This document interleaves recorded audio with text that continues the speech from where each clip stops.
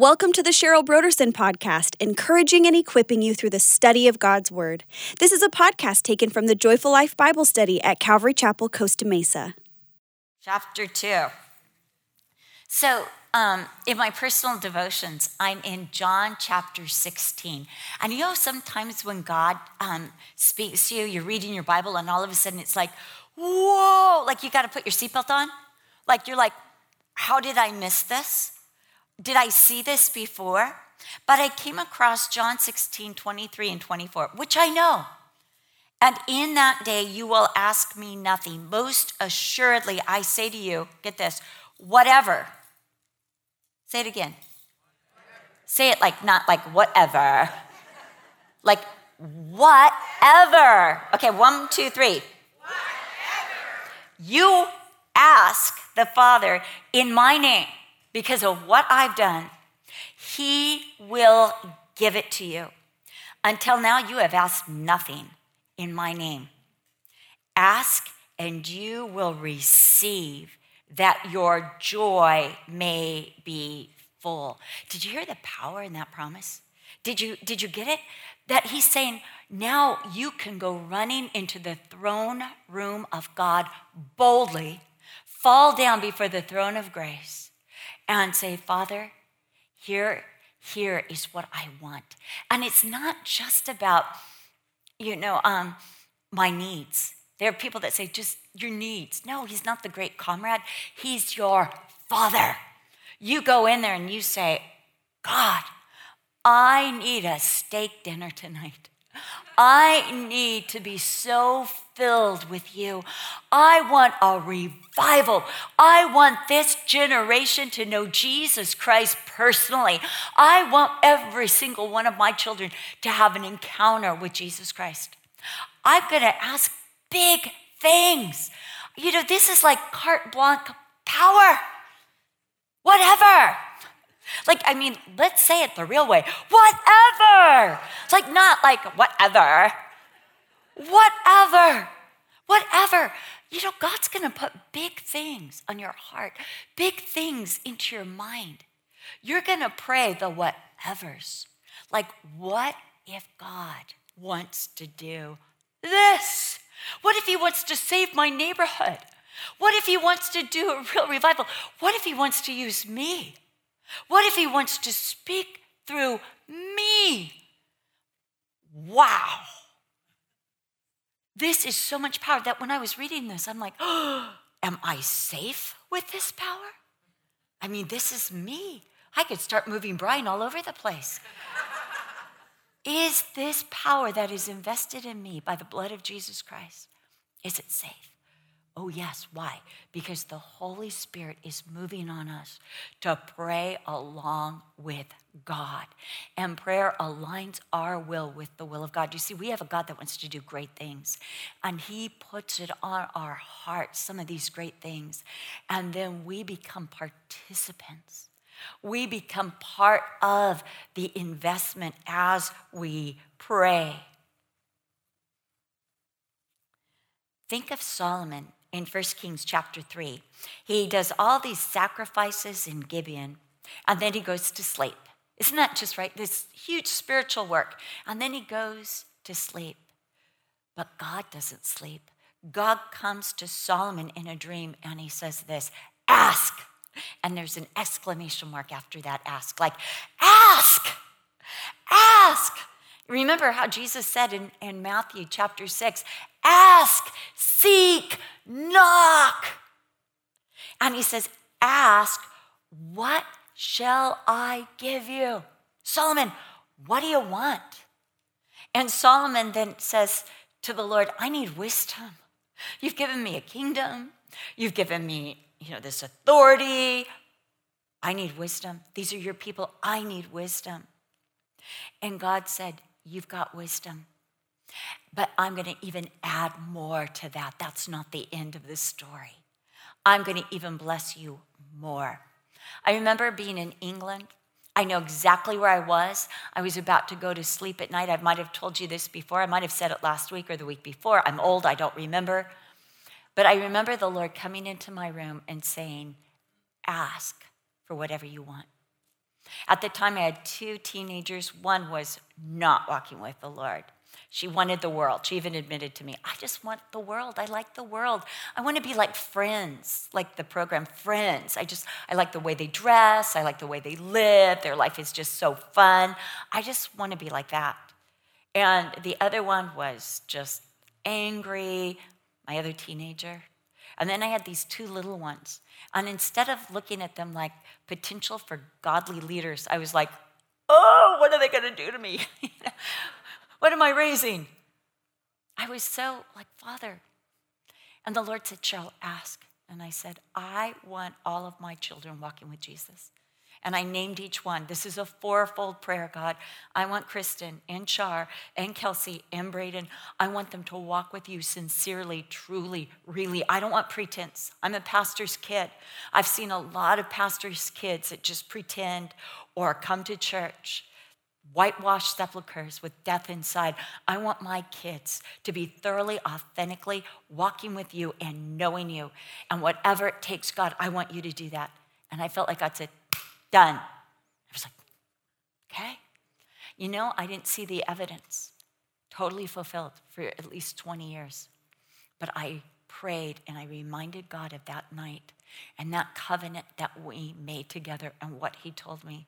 And I can tell you today, October 22nd, 2021, all of my children are authentically walking with Jesus. And not only are they walking with Jesus, they've become my mentors. I mean, and somebody said, what does it feel like to see your son up here preaching? And I could say, which one? Because both are so dang anointed by Jesus. And I sit there and I glean and I listen and I am thrilled to the core. And I say, God, you kept your promise. You kept your word. You are a God that answers, get this, prayer. I'm 61 years old, and I'm going to tell you, God answers prayer. It's the history of my life. God answers prayer. It's powerful. It is powerful. Prayer is the untapped resource in the believer's life. Prayer is the most untapped, underused, neglected, and yet powerful and dynamic resource that we as believers have to move mountains, to change the direction of nations, to bring down strongholds of the devil, to wipe out drugs. We have that power. We have that power. And that power is through the venue of prayer, of asking God. Asking God. Why don't we tap into this power?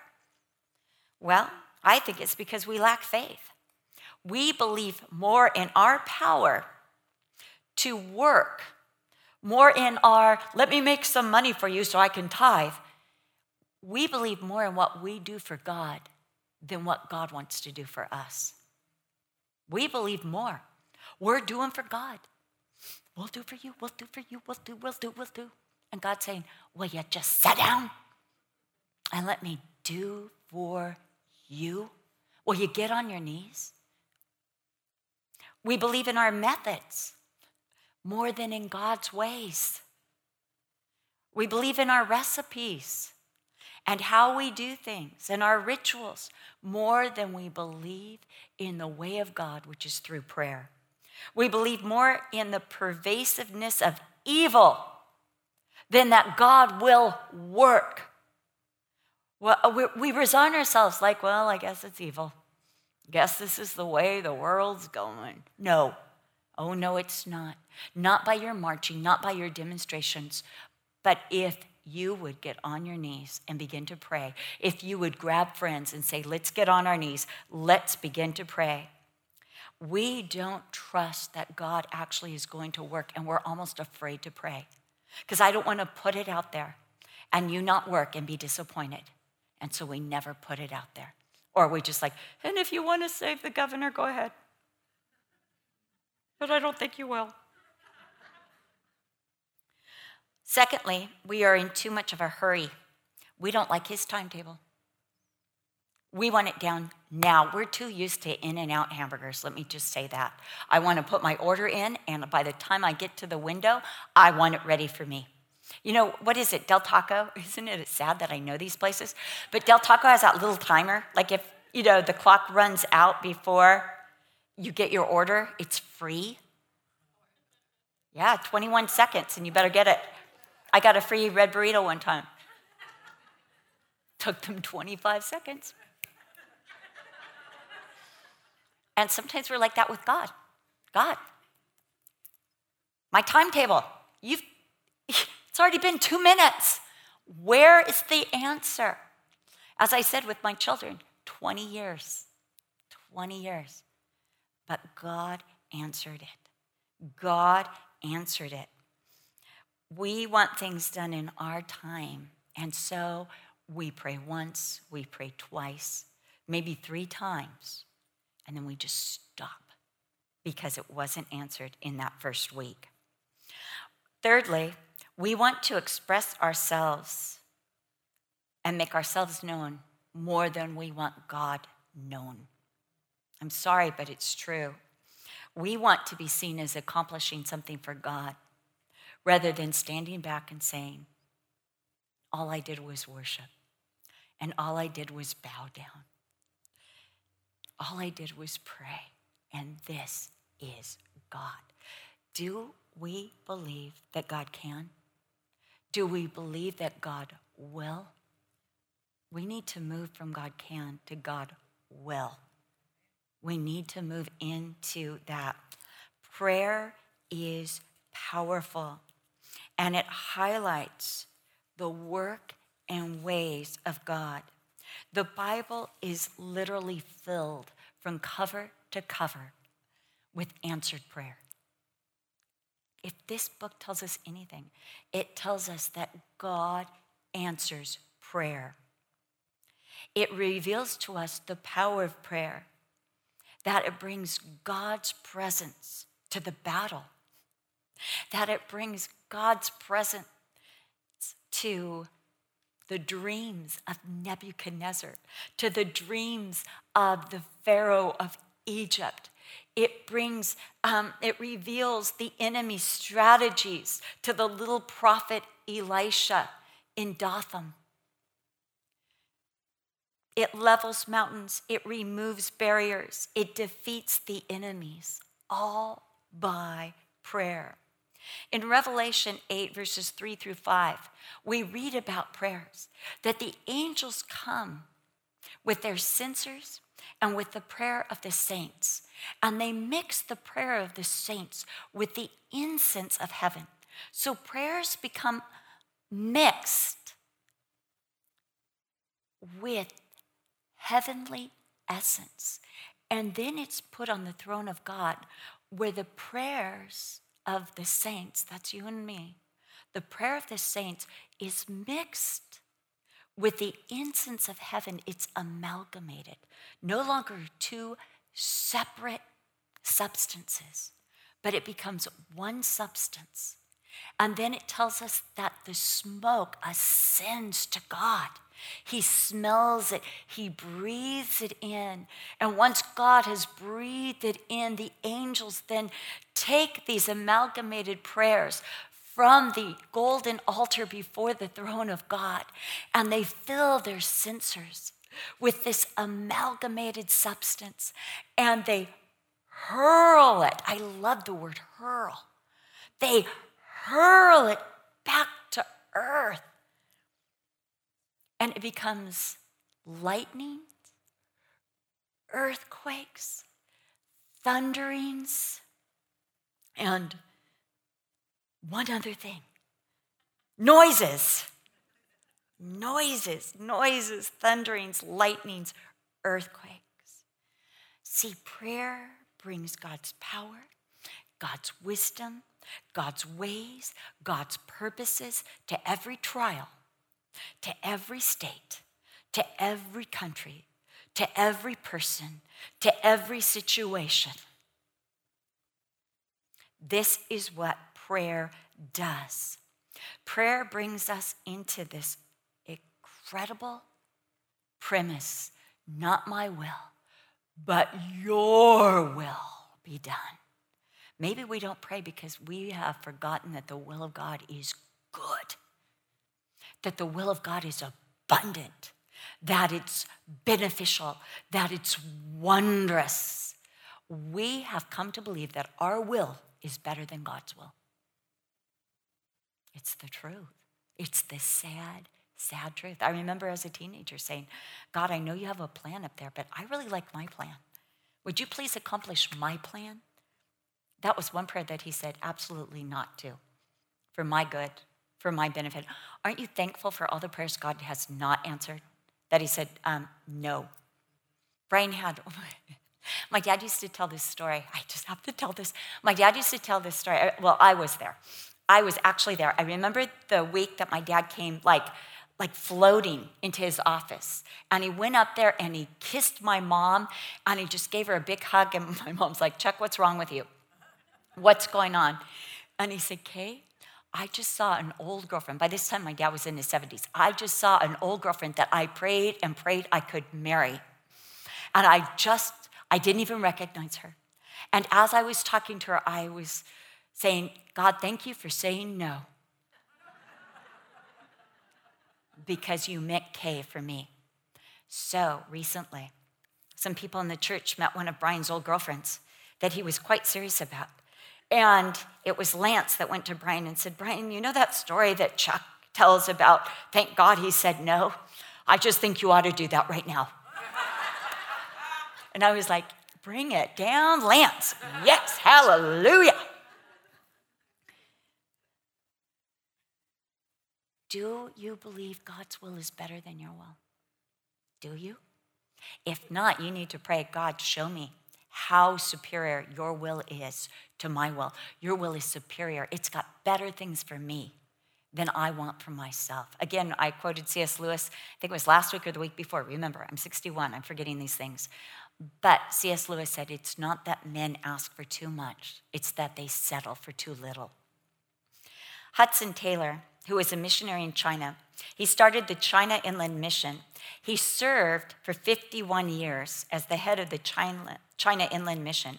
He imported 850 missionaries to China. The work is still going on in China today. He set up over 20 different missionary posts all over China. And during his lifetime, over 125,000 Chinese people were saved.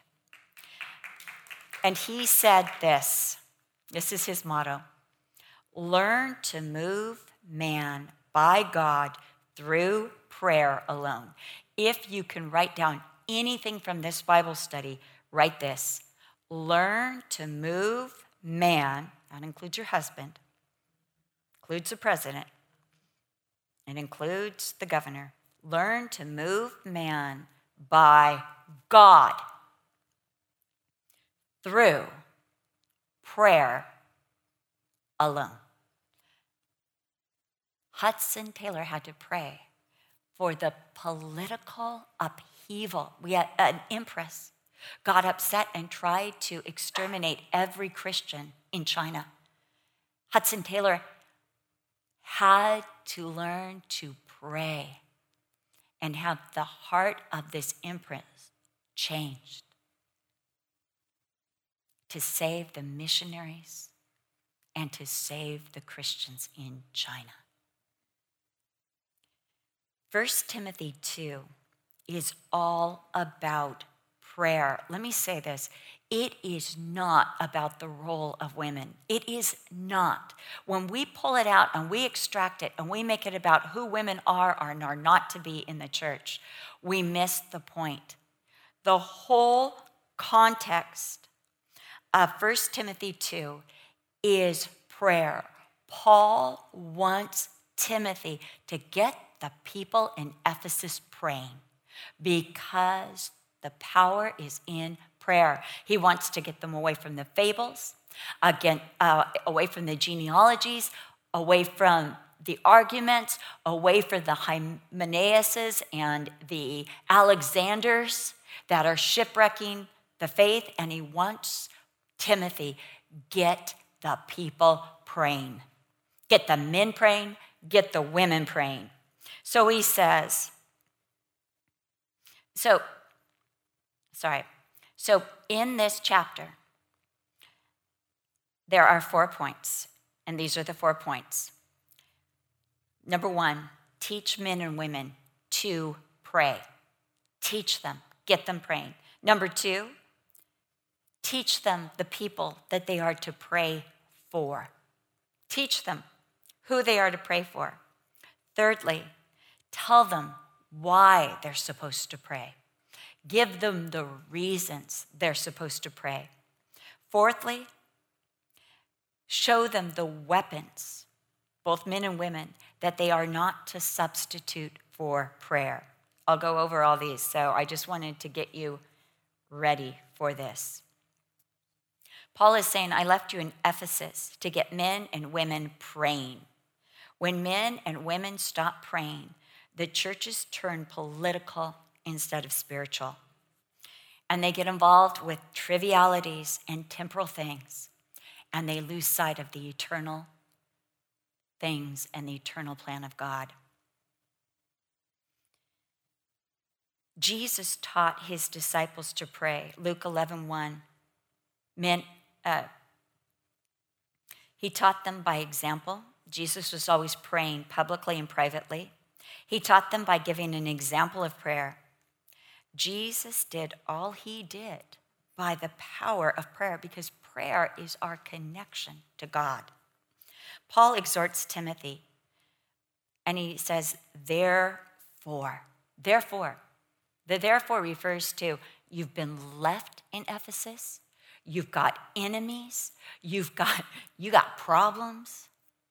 Therefore. And then he says, I exhort.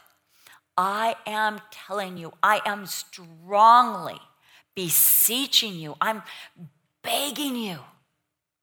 I'm encouraging you that you make it. And he says, first of all, this phrase, first of all, that we find here, therefore I exhort, first of all, of primary importance. That's the Greek rendering. Of primary importance, or a priority. Put this at the top of the church priority list. That prayers, intercessions, giving of thanks be made for all men. Let your first response be prayer. I learned this as a child from my parents. I would get hurt, and I would be like, look at my knee, it hurts so bad. And I'd hear, Father, you see Cheryl's knee. And I'd be like, oh, we're praying. I wanted a little more sympathy, but that's okay, we're gonna go to God. My mom would be driving, and I remember we were in an accident. This car hit us at Fairview and Adams. I was 12 years old. We were on our way home from church. And as the car's coming towards us, my mom's just like, Father, if this is our time, Sherry and I, to go to heaven, hallelujah. But if not, Father, I pray that you would protect us by the blood of Jesus Christ, that you would save us, that you would give us help from on high. Boom, boom. We got hit so hard by this girl going the opposite way on Fairview. She hit the front of the car, then she backed up and she hit the back of the car. And it looked, I swear, like an angel stood in front of my mom's door. I'm 12. We get out. And even the police officer says, wow, it looks like an angel stood in front of your door. How did she hit the front and the back and miss your door? My mom said, I was praying. My mom couldn't even open her door. We had to get out on my side. She said, Cheryl, get out on your side. Our car was rocking. It was making weird sounds. We got out. We went over to the side. She said, Father, we're stuck here. This is before cell phones. Let Chuck know. The next thing you know, this couple pulls over and they're saying, we're just coming home from church. We saw you, Kay. And can we help? And she's like, go tell Chuck. And they did. They just left. And then this other couple come, these other people come, some hippies come and say, are you guys okay? My mom said, Cheryl needs a ride home. She's got school tomorrow. And they just took me home. People I never knew before. It's like, okay, well, God's in this. Hi, my name is Cheryl. I'm Chuck's daughter. Be good to me. Don't kidnap me. I'm not worth any money. Aw, that's sweet. Somebody said, yes, you are. Thank you. Thank you so much. Yes, thank you. But I learned this as a child. In any situation, just start praying. First of all, of utter importance. This should be our response. And again, exhort is the strong word, parakaleo, summon, beseech, encourage. And then again, supplication, request, giving God the laundry list. Psalm 55:22, cast your burden on the Lord and he will sustain you. He shall never permit the righteous to be moved. Supplication. Prayers, this is more intimate dialogue and conversation with God. Psalm 62:8, trust in him at all times, you people. Pour out your heart before him. God is a refuge for us. Intercessions. This one hurts. This is praying on behalf of someone else as if you were that person. That's what the term intercession means, as if you were them. This is very hard. I remember reading Daniel 10 and Ezra 9, and both of these righteous men using plural personal pronouns. They didn't say, the people of Israel have sinned. My brothers have sinned. My sisters have sinned. They have sought the idols. No, they said, we have sinned. We have sought the idols. We have prayed to pagan gods. We deserve this. And I remember a part of me was really upset, like, Daniel, no, you're good. You don't deserve that. Don't associate with those people. And the Lord showed me Jesus, who went on the cross and associated with sinners. He was numbered with the transgressors. On both sides of him were thieves and rebels. And he associated with us and our sin, taking it upon himself. He who knew no sin became sin for us, that we might become the righteousness of God. And yet when we pray, we're like, them, they. Intercession is to pray as if you were them. We're in the same boat together. It's called the world. We're in the same boat. It's called California. We're in the same boat. We need Jesus. We need revival. We need the Spirit of God. We need revelation. We have all sinned and fallen short of the glory of God. We've missed the boat. We've refused opportunities to come to Christ and fall on our knees. We need salvation. We need revival. Pray as if you were them. I think of the man in Luke chapter 18, the Pharisee who was praying, and he said, Father, God, I thank you that I'm not like that publican over there, but I tithe regularly. I go to synagogue. I am so righteous. I'm not like him. And the tax collector was smiting his chest and saying, oh, is there any mercy for me? Is there any mercy? Jesus said it was the tax collector that was heard by God and received the answer to his prayer, and not the self-righteous. I think intercession helps us to get rid of the self-righteousness and the separateness and the holier than holy attitude that we get, and to realize we're in this world together and we need the Spirit of God to come. Giving of thanks, finding the good and the acceptable thing, giving thanks for the miracle of even their creation. God, you knew before time began who would be the governor and who would be the president. You knew. You already knew 2021. You already knew this hour. You already knew this time. You knew. It was no surprise to you, like, Trump lost? It's no, they cheated? Who let them get away with it? No, God knows everything. Ultimately, God is behind everything. All things work together for the good. All things. Is there an exclusive? Is there anything outside of all things? Is there anything? Like, all things work together. See, we don't have an eternal picture.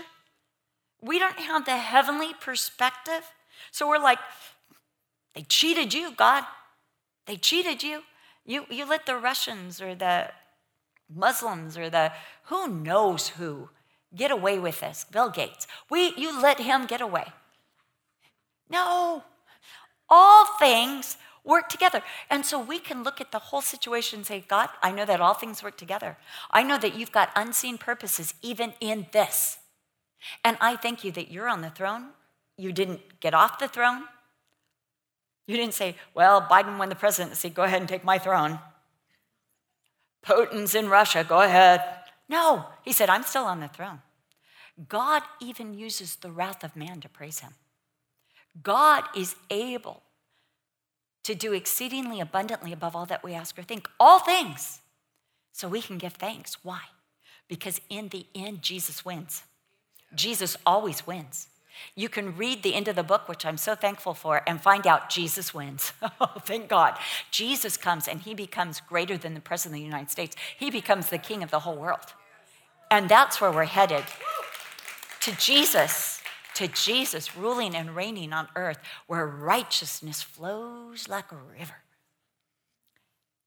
All things. So we can give thanks in all things. Leaders are to be praying. They're to be exemplifying prayer, exhorting others to pray, and exercising prayer in everything, Philippians 4:6. Who is to be prayed for? All men. Did you get that? And that's all men and women, actually. It's an inclusive word. All men. So what person are you not to pray for? Silence. We are to be praying for all men and women. The mean neighbor, yes. The mean senator, yes. The ungodly, yes. We are to be praying for all men, for all people.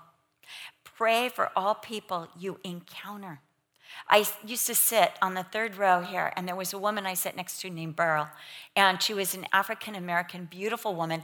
Her hat always matched her husband's tie every single Sunday. And I sat next to her, and she was very perceptive. She said, am I wrong, or is Chuck Smith smiling just a little more at you? Because he's never smiled this much down in this area of the church before. Do you know him? And I said, yes.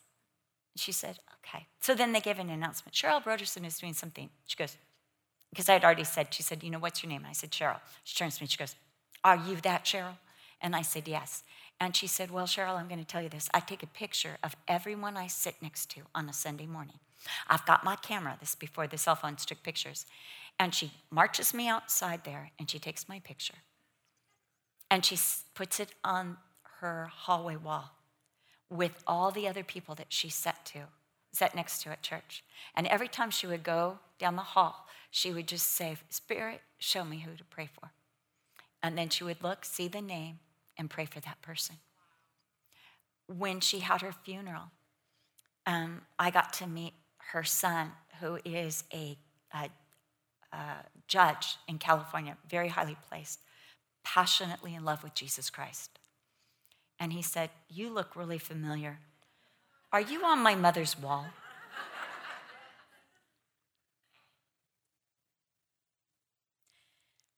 Pray for all men, for all women. This includes kings. Remember, this included the Herods, the usurpers, the violent Herods who had been related to Herod the Great, who had no business being on the thrones of Israel. It included Nero, the despot. It included all who were in authority, all who were in the Senate in Rome, all Jewish authority, even those who had crucified Jesus, even the Sanhedrin who worked against the church. Paul could say this because he had been on that council, and God saved him. The purpose of prayer. Paul then lists 5 reasons to pray. He says, number 1, that believers may lead a quiet and peaceable life, that we may live as Christians with an absence of war, that we might be able to set an example of peace or the way of God and the way to God, that Christians would not need to hide, to flee, but be able to carry on the work that Jesus has given us without distraction. Secondly, he says that we might live with all godliness and reverence, that we may live lives under the authority of God's word and freely be able to practice our faith, which includes evangelizing, discipleship, and teaching the word of God. We need to pray. We need to pray. Thirdly, we need to pray because it's good and acceptable in the sight of God, our Savior. We pray because this is good. It is beneficial. It is healthy. It is pure. It is unimpeachable. It is what God wants. We pray because it's acceptable to God. It gives him pleasure. It gives him joy. He receives it, and he works through the venue of prayer. James 4:2, you have not because you ask not. Next, we pray, because I lost count, because God desires that all men be saved and come to the knowledge of the truth.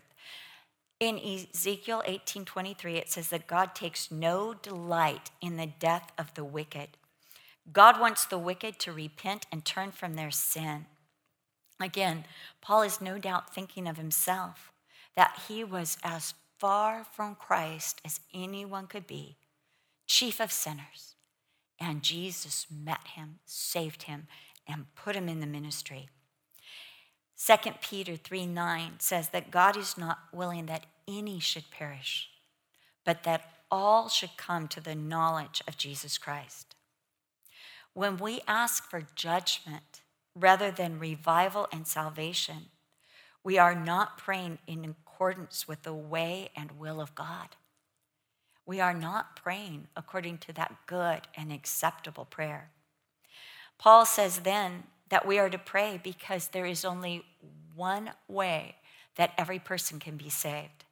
It's one God and one mediator between God and man, and that is Christ Jesus. There is no other way for men to be saved but through Jesus Christ. Jesus gave himself as the penalty and price for our sins. He ransomed us.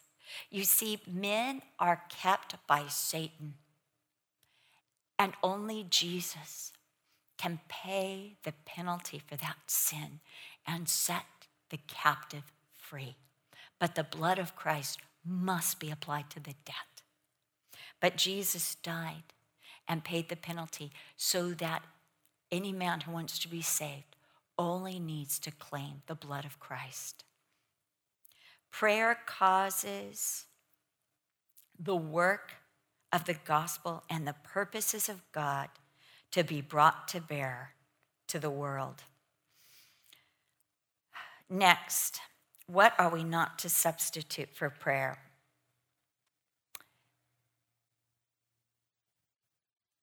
When we are not praying, we are not seeing the work of God. Our faith is not being strengthened.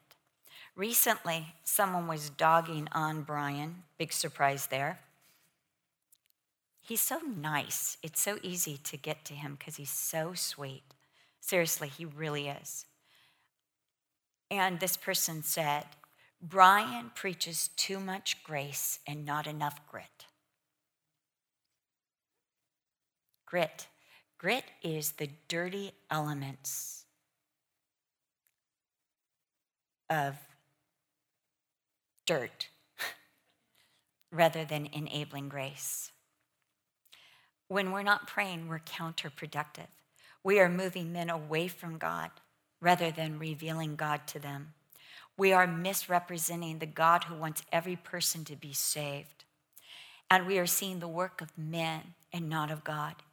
Even the plans of the best men and women will fail.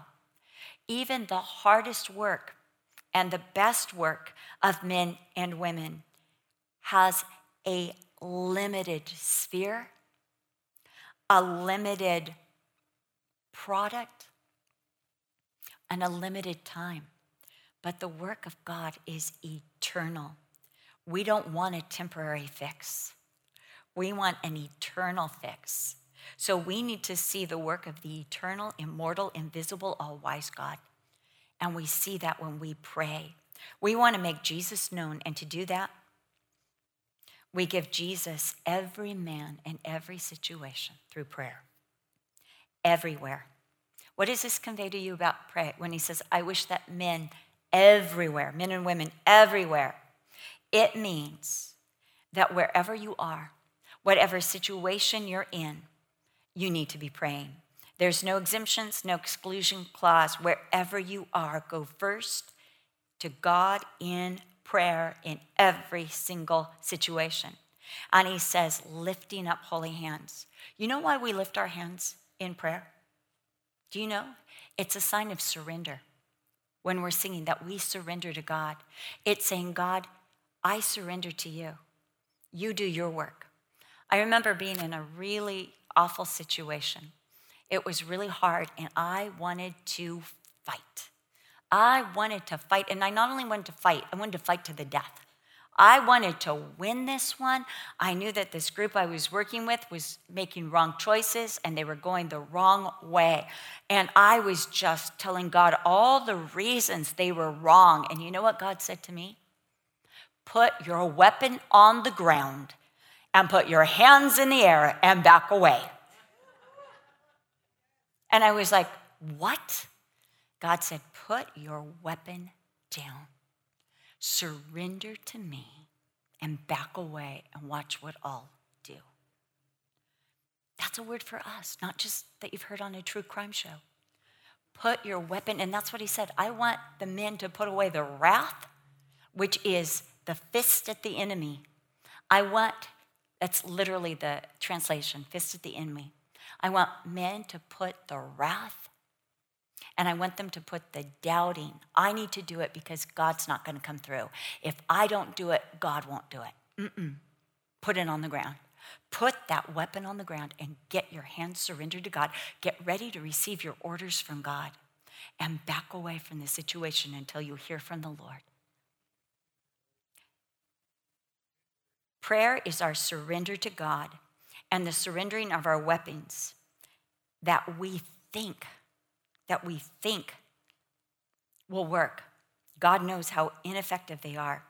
Franklin Graham, in his book about the prodigal, I can't remember the name of it right now. It's Rebel with a Cause. I made my boys both read that.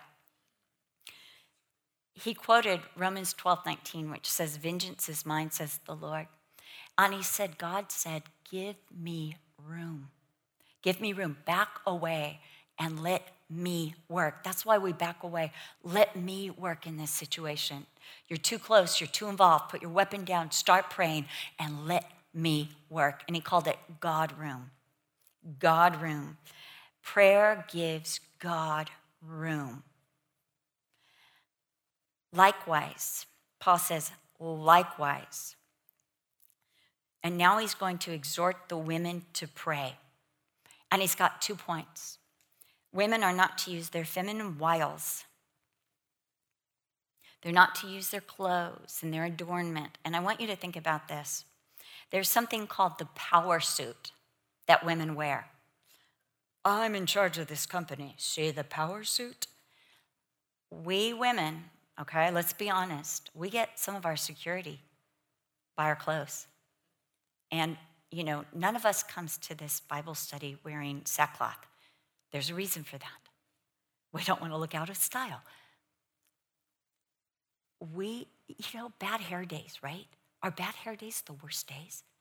I mean, I remember having a bad hair day, and I was just like, these people all think that I'm like the neighborhood weirdo because of my hair. I mean, it was just, it was one of those times I meant to wash it. I didn't get a chance. I got called out, and I'm like, they probably think I shouldn't be the mother of my children because of the bad hair. We take a lot of security in our hair. We take a lot of security in our clothes. We do. We do. I mean, there's nothing like a new outfit for an insecure place we have to go. There's nothing like that, and so we try on 30 pairs of jeans just to find the one pair of jeans that makes us look 5 pounds thinner than we are. We're women, we do this. He says, do not do it by feminine wiles, by dressing to draw attention to yourself. He talked about not using jewelry. See, a lot of women wear jewelry like, see, I'm of value. I'm of worth. This shows I'm important. I'm rich. I have power. I can influence people. He says, this is not the way to do it. Women are to find their identity, their value, their power in godliness. This is in their connection to God. And their fruit is to be the good works that flow from prayer, their connection with God. Their influence is their connection with God. Therefore, women are to learn, menthanos. They are to learn about God so they can grow spiritually. They are to learn in quietness. That word in quietness means to be without interruption or disruption. They're supposed to learn, just receive.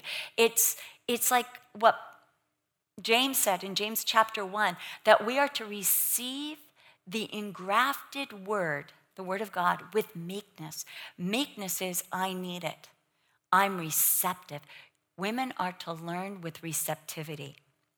Women are to listen like Mary at the feet of Jesus, who heard akouros, his word. She heard it with understanding. Women are not to seize power. That word here for, and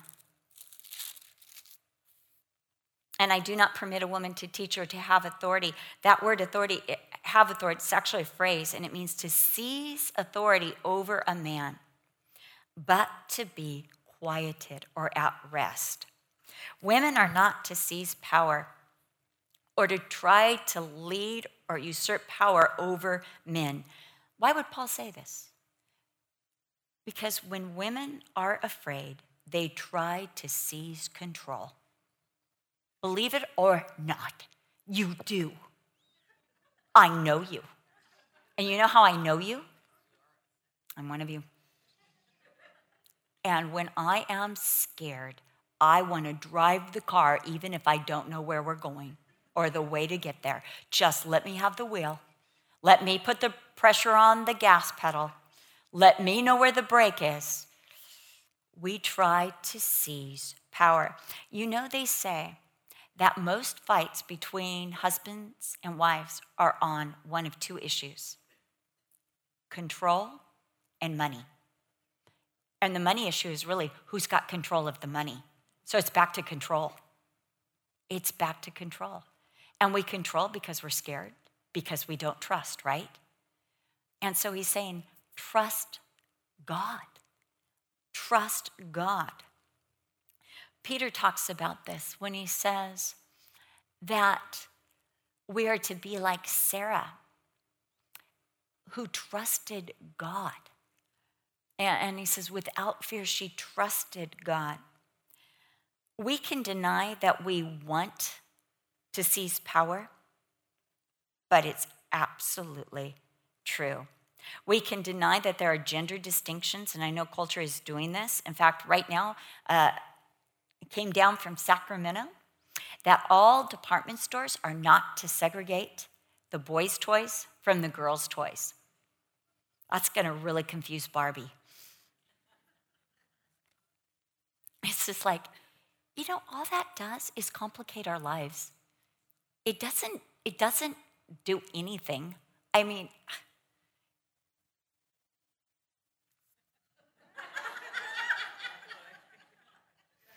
obviously this lesson is for me too.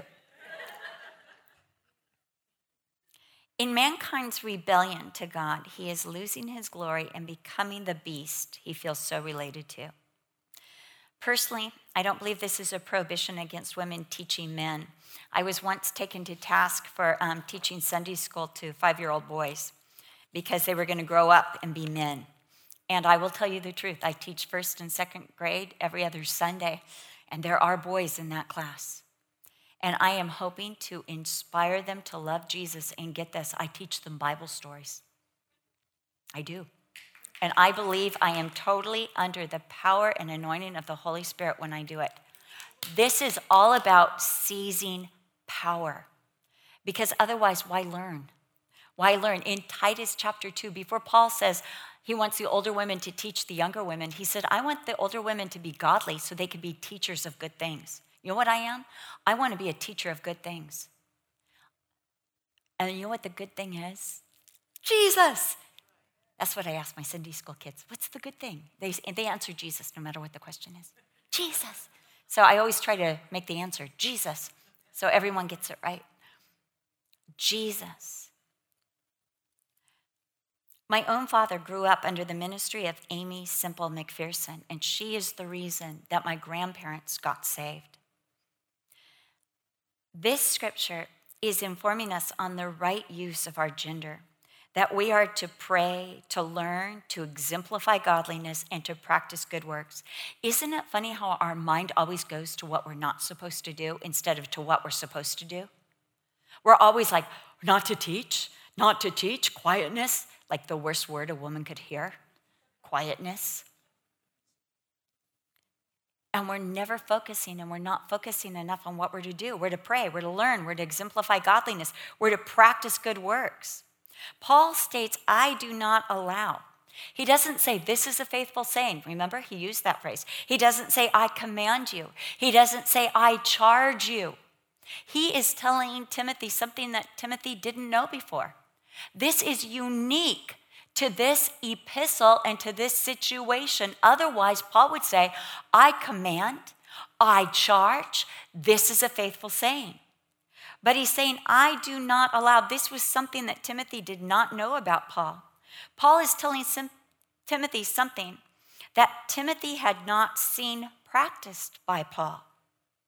Timothy knew Priscilla, and he must have known about Paul's co-labor with women, godly women that we learn about in Romans 16 and Philippians 4. But Paul is telling Timothy, you are the pastor.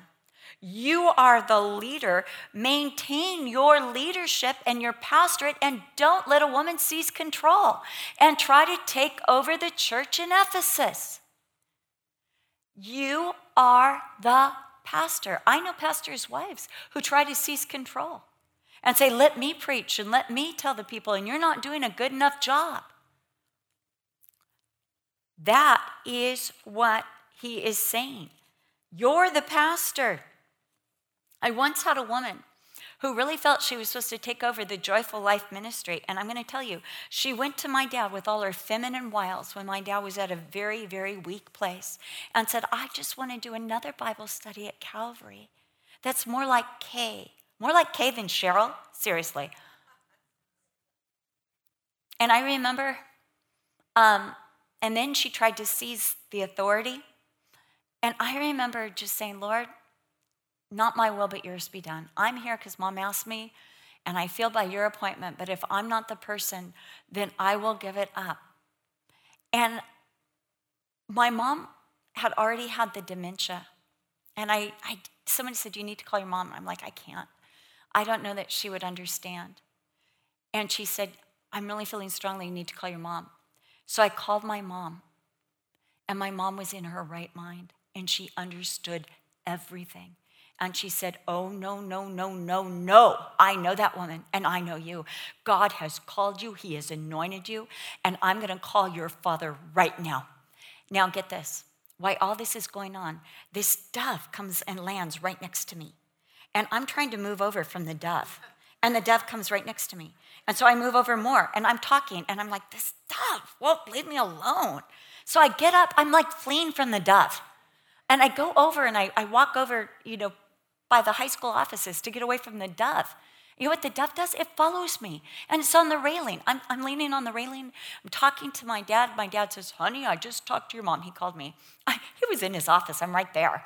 But what if he says, I'm giving it to the cute one. You're out. She's in. I didn't know. It was just such a precarious time. And here's this dove, won't leave me alone. I'm like, go away. I'm talking to my dad. Go away, dove. And it won't leave me. It just stays there. This dove.